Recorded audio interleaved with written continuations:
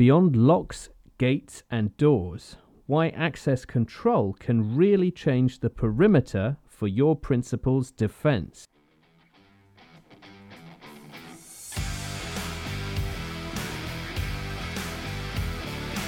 Welcome to the Circuit Magazine, the #1 source of information on protection matters, the industry-leading magazine for all security professionals who want to stay ahead of the game.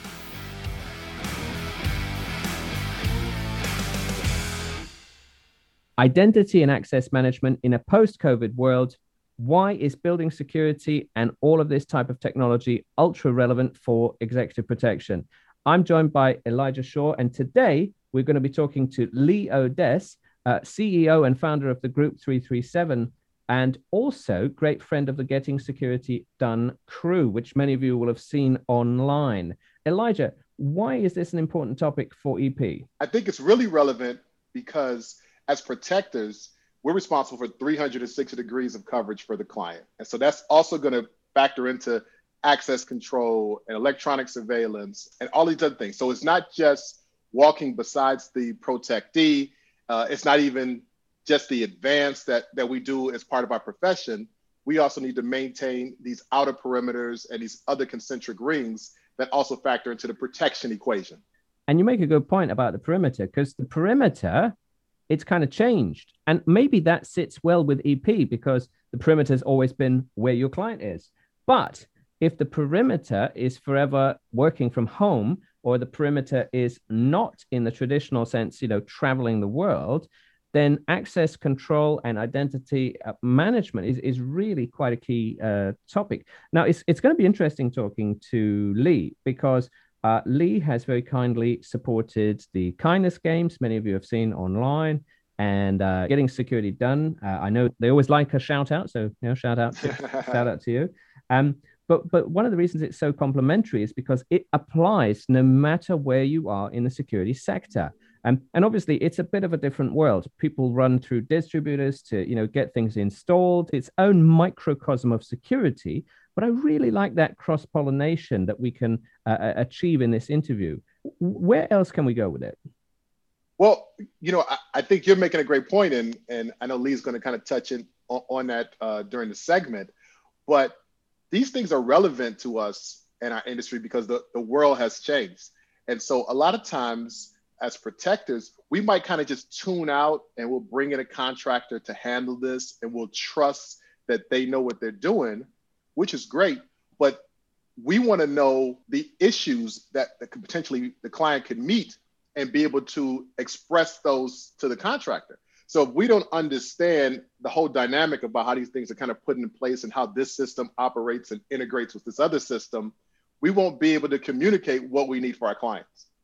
I think that's the trusted advisor in you. You're becoming a VAR, value added reseller or just advisor. Well, let's get into it because Lee, great friend of the industry, and as I said, Kindness Games alumni. We look forward to hearing from him on this very interesting cross-pollination interview.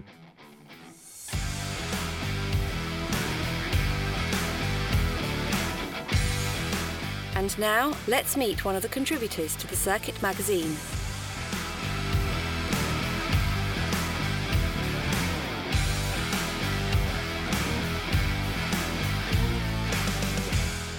Pelham Rowe and Sean West here with Lee Odess, CEO and founder of Group 337. We're talking access control. And right off the bat, let's go into it. Lee, what's your biggest gripe about the industry? Yeah, I think my biggest gripe about the industry would be that it's so heavily focused on yesterday and doesn't spend enough time thinking about today and tomorrow. That just is pervasive throughout the thinking that is there. And that is an opportunity, but it's also the thing that drives me nuts. Okay. Well, it drives you nuts. But conversely, where does your enthusiasm for the topic come from? A couple places, one of them being that the essence of what our industry is looking to do is to protect people and make them safe. So that it's like a noble, like it's a wonderful thing to get centered around that. There's no confusion. Like you don't meet a lot of people. Unfortunately, there are some people, but most people aren't like, yeah, I want to make people unsafe. No, it's like you can rally around that idea and the enthusiasm. Plus, there's there's very little that you do on a daily basis as much as enter and exit into spaces. And that relationship of just the impact that it has on daily lives is interesting to me. And that gets me excited because I think it's not going to go away. And it's also, I think, extremely important. And that interaction with daily lives perhaps brings us to another angle. What would you like the outside world, those not in the world of access control, to better understand? Well, two parts. Number one, safety is still a very important part of this. It's not just about convenience. Just like in the safety side, it's not just about safety, it's also convenience, right? So a lot of people come into this space and they bring gadgets, if you would, and they haven't thought through. The other thing that I would say is that I joke about a lot of startups and people that, they have this mentality of like, I'm just going to throw a Stanford grad at it and it's going to get solved, when there's a long history to our industry, and have the curiosity and frankly the respect to understand that history, because you may have not thought of a novel idea. It's just maybe an application of it. And I think you'll find a very warm and welcoming community that is looking for partners and an ecosystem to, I found a love with it. And I think people also would if they would just approach it that way. Okay. And in terms of people approaching it, what about, and this is, in relation, of course, to the Surrogate Magazine's listeners, the world of executive protection, corporate security, physical security, what is it that they really need to think about today? What's the importance of access control in EP?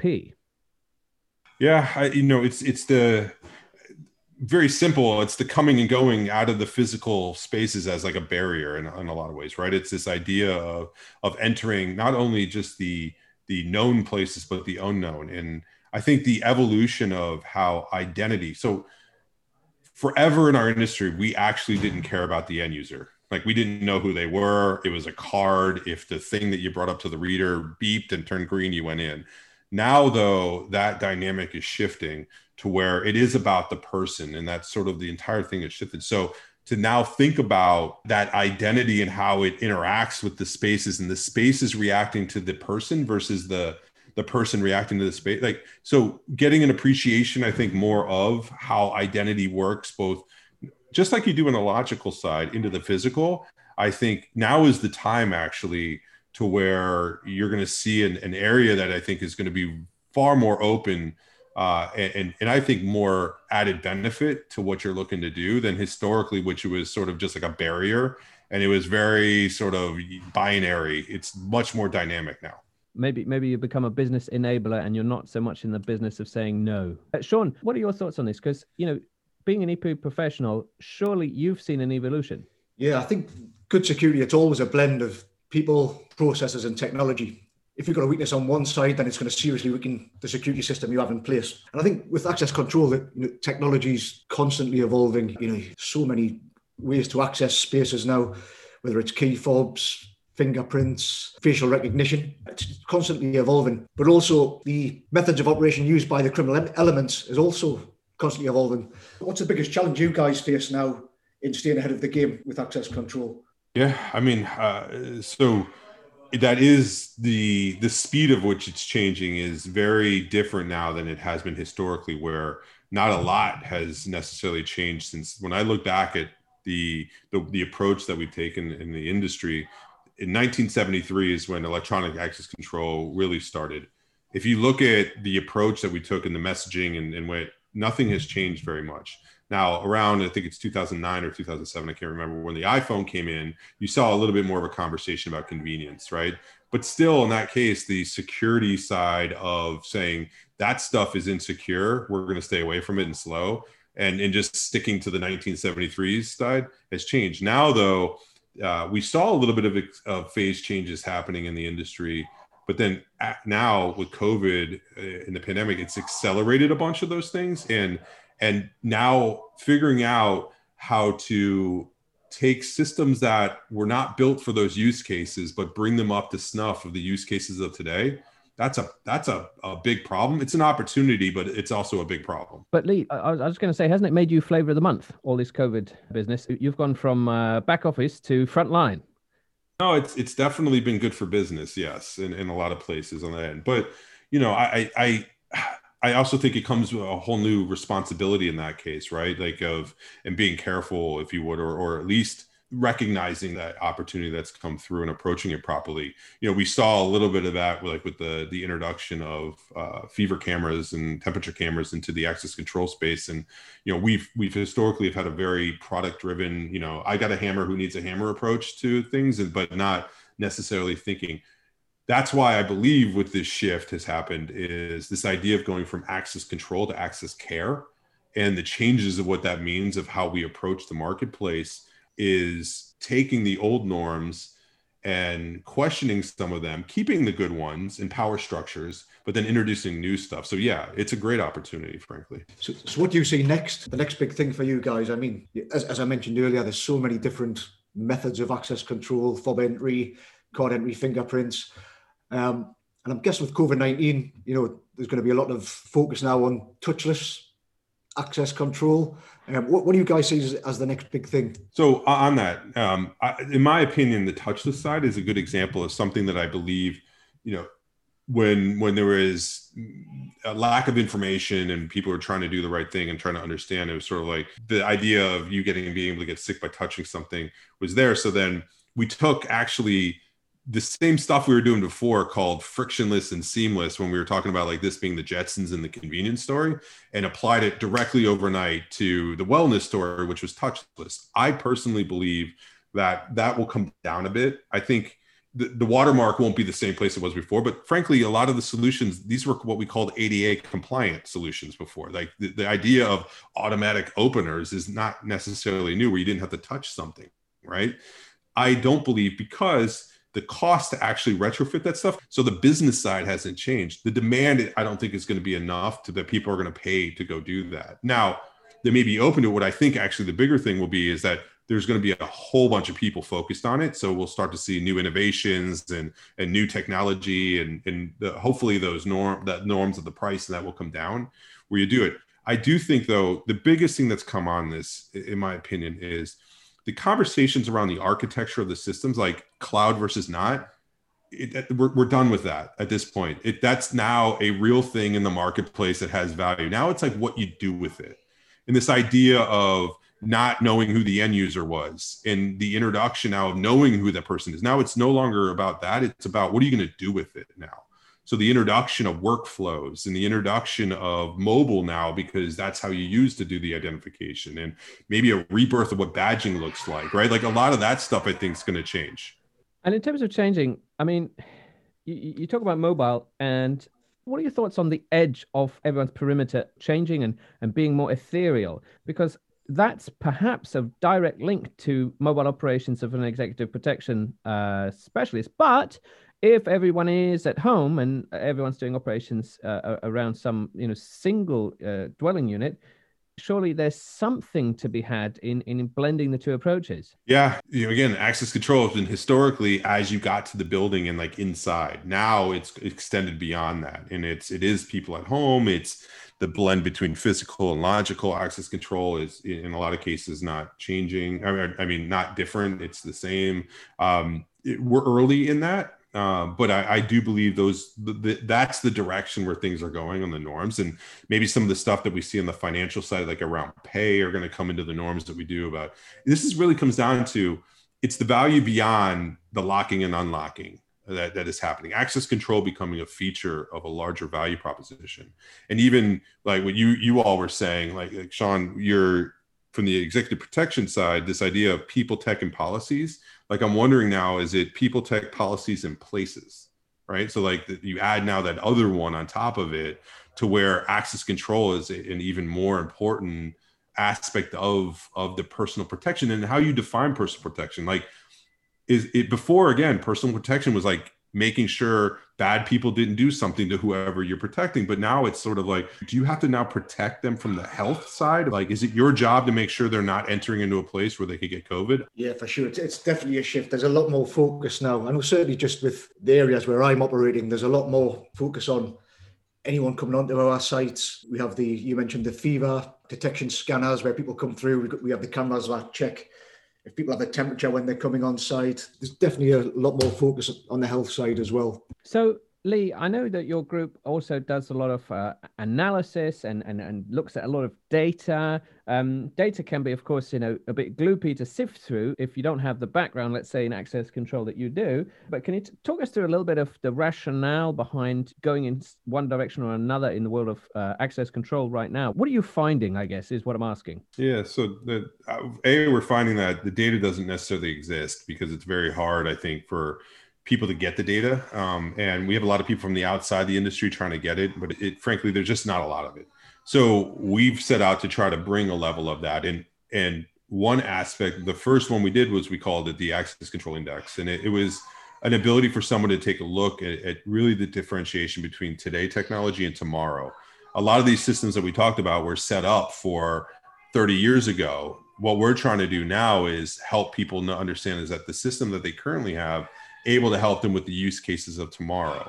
And we took a 6 criteria of things that we think matter to define tomorrow. And then we assessed them across 40 access control systems. We had 70 points of data, and we were able to graph them then at that point and really take a look at and say, yeah, this person is what we call a commander, which is someone that is doing that. Or are they a futurist, someone that's focused on only tomorrow, but not today? Like, are they a settler or a traditionalist? Like, are they focused only on today and not tomorrow? Like that type of thing. And what we find out is there's 2 basic camps. There's the ones that are settled in sort of the old camp of, they're okay for maybe today, but predominantly yesterday. And then you've got another camp that is focused on today, but with the opportunity of tomorrow. We don't have a lot of futurists doing a bunch of innovation in our marketplace, frankly. There's a lot of iteration that's happening.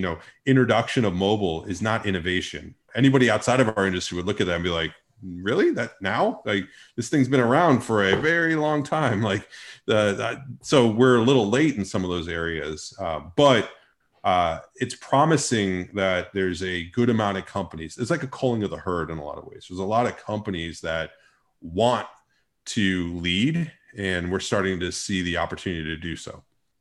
Awesome. And do you think that disparity between those who are futurists and those who are maybe more stuck in their ways, has that got a lot to do with the channel?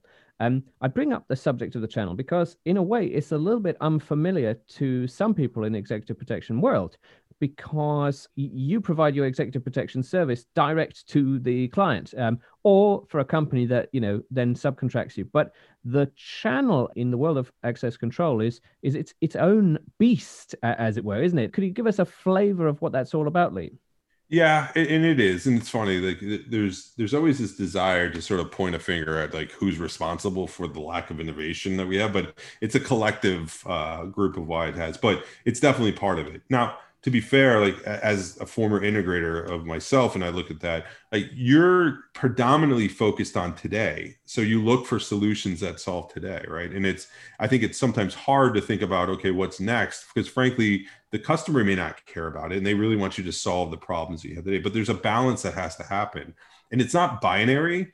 Like, I don't think you need to be too far in the past, but you should also don't need to be too far in the future. I think there's a need to be balanced. And that's part of the reason why we did this report, was so that as a dealer or an end user or whomever, even as a manufacturer, you can make good business decisions to basically say, okay, this person isn't actually too far out in the future. They actually can help solve stuff today, but I'm not going to get stuck with these new use cases or the unknown. Like, for instance, no one knew about COVID coming, right? So it's not fair to be like, you didn't know. It's like, no one knew, right? But I do think we need to start getting a little bit smarter on sort of like, game planning of things that could happen. So like some basic stuff like, all right, so business continuity is a thing.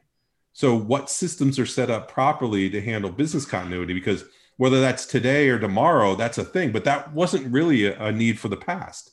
So I think the channel has a play in, especially if they're a resource to end users and they're delivering a service, they have a certain responsibility to be able to at least speak to what are the systems that could help set them up to be able to capture the unknown without being responsible for being able to look into the future and be like, magic.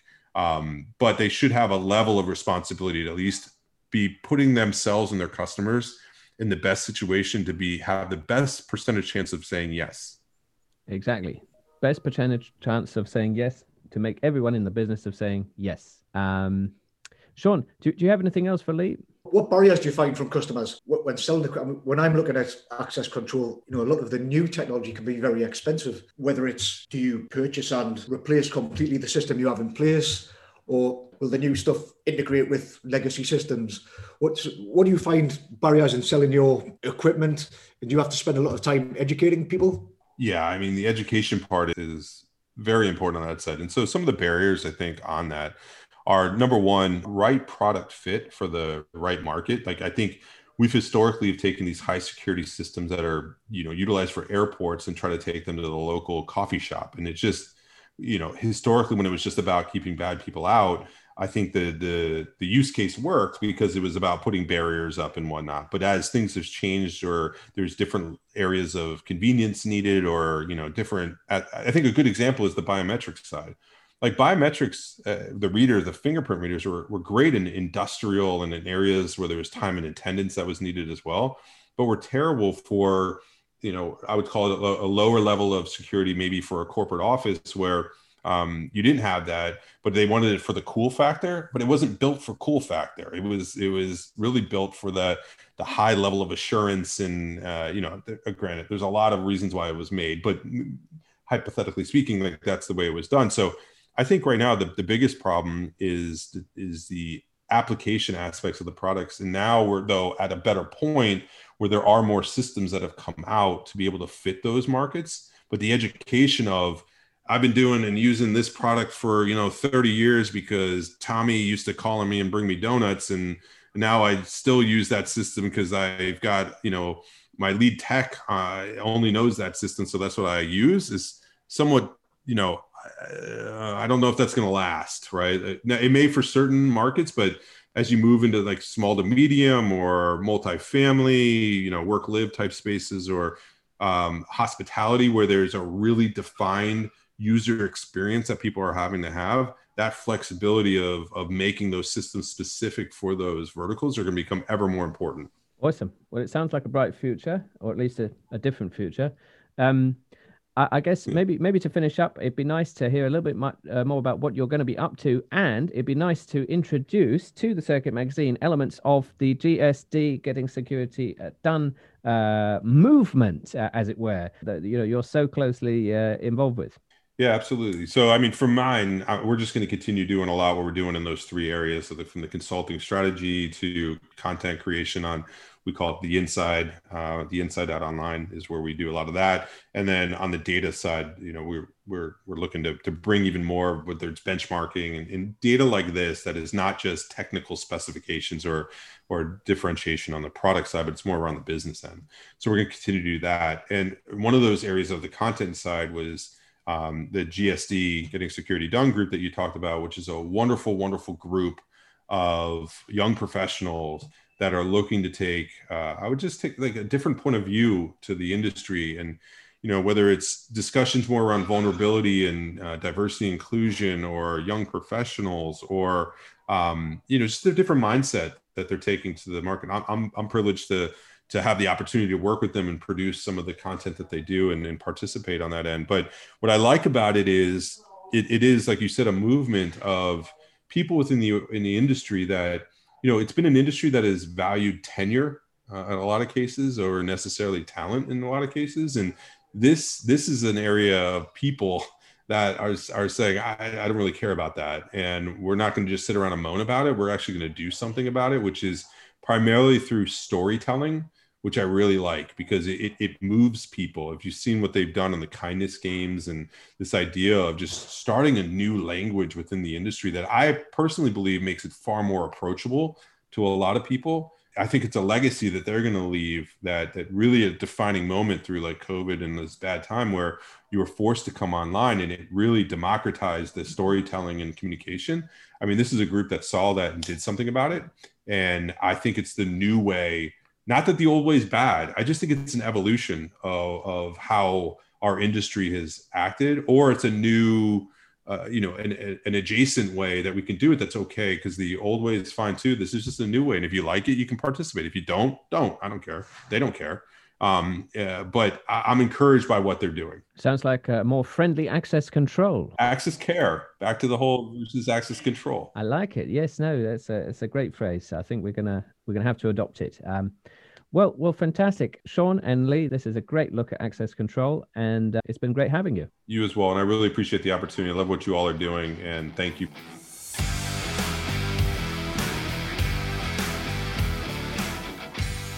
Access control and identity management with Lee Odess.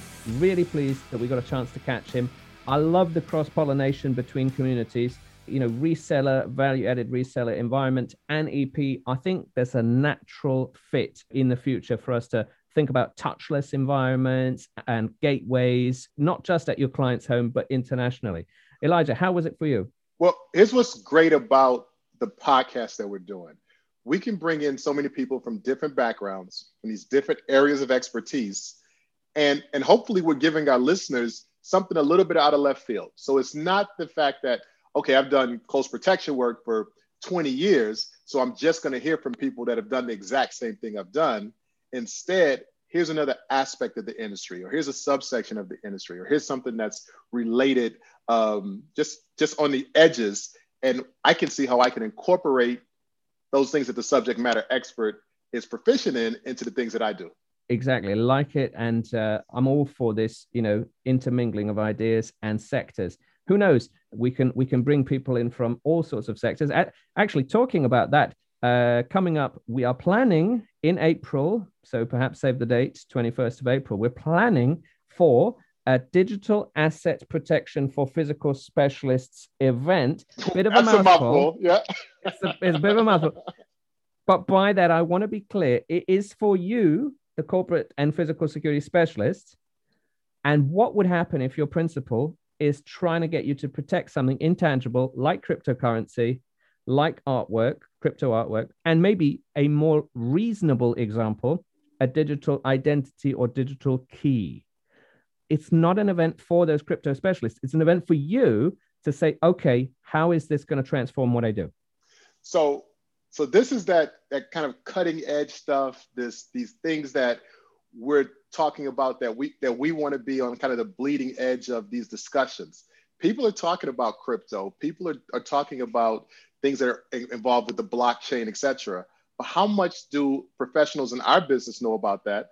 And besides what we read in, the New York Times or the Financial Times. So having these specialists on, these people that are proficient in this area, talk about this, I think it's just going to be super engaging for our listeners. As long as they realize it's for them, because some people may be turned off by the first segment of that really long title, digital asset. They're like, oh no, it's not for me. No, let me trust you. The reason why I've gone to great lengths to make it super long and boring as a title, it's because it's for you. Anyway, no, that's just one of the things coming up. What about yourself? We got a couple things cooking here. I think this is a great time to tell people that every week, NABA, the North American Bodyguard Association, of which I kind of help spearhead, we do a clubhouse chat. And we have our own clubhouse room. We're the first official room in executive protection on that subject on Clubhouse. And so we host that room on Sundays at 6 p.m. Pacific in the United States, and that's 8 p.m. Eastern in the United States, and people can adjust their time zones accordingly. We run for about 2 hours. It's a great time. We get a lot of good discussion in there. We pick a variety of topics that have things to do with the close protection community and related interests. So it's a good time. And if you haven't used the Clubhouse platform, it's a really good platform for engagement. Unfortunately, it's only for iPhone users now. They haven't opened it up to Android, although when you take a look at the metrics in terms of their growth, that's got to happen soon. So that's something that we've been doing every week now. It's been about 2-3 months now, I think, since we've been first started hosting them, and the response has been phenomenal. Absolutely. I'm looking forward to joining as well. And I love what you put out. You put your posts on Instagram as well. They all look so cool and swish, for the community. I'll take it. It's great to see the I got something else that I can only tease now. So again, the NABA, North American Bodyguard Association, and the BBA, the British Bodyguard Association, we are sister organizations. But on the NABA side, we've got something cooking. And I'm only wanting to tease it now. One, because I don't know exactly where we're going to drop this podcast. But two, just to kind of, again, get the pot boiling. But we've got something big that's going to help the overall coast protection community, no matter which side of the pond you're on. Okay, we'll keep an eye out for that. I mean, obviously, I have an inkling as to what it might be, and that is super exciting. I know.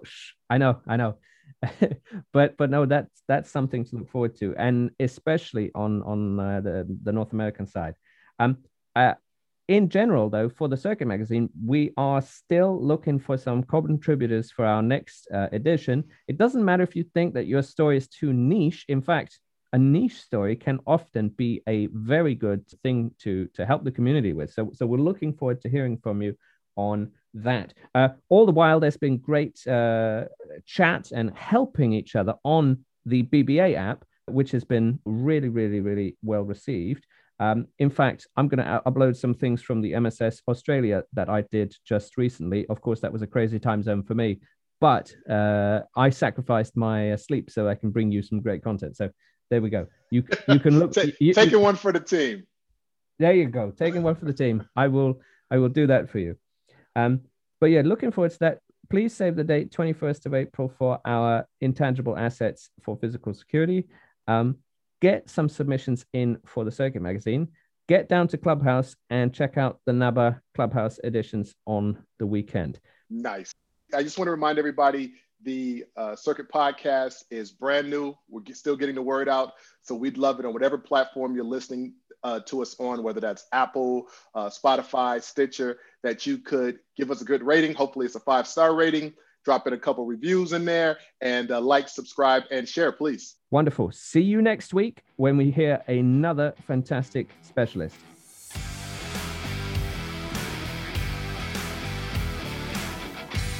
You have been listening to the Circuit Magazine podcast. Be sure to subscribe and be sure to not miss an episode.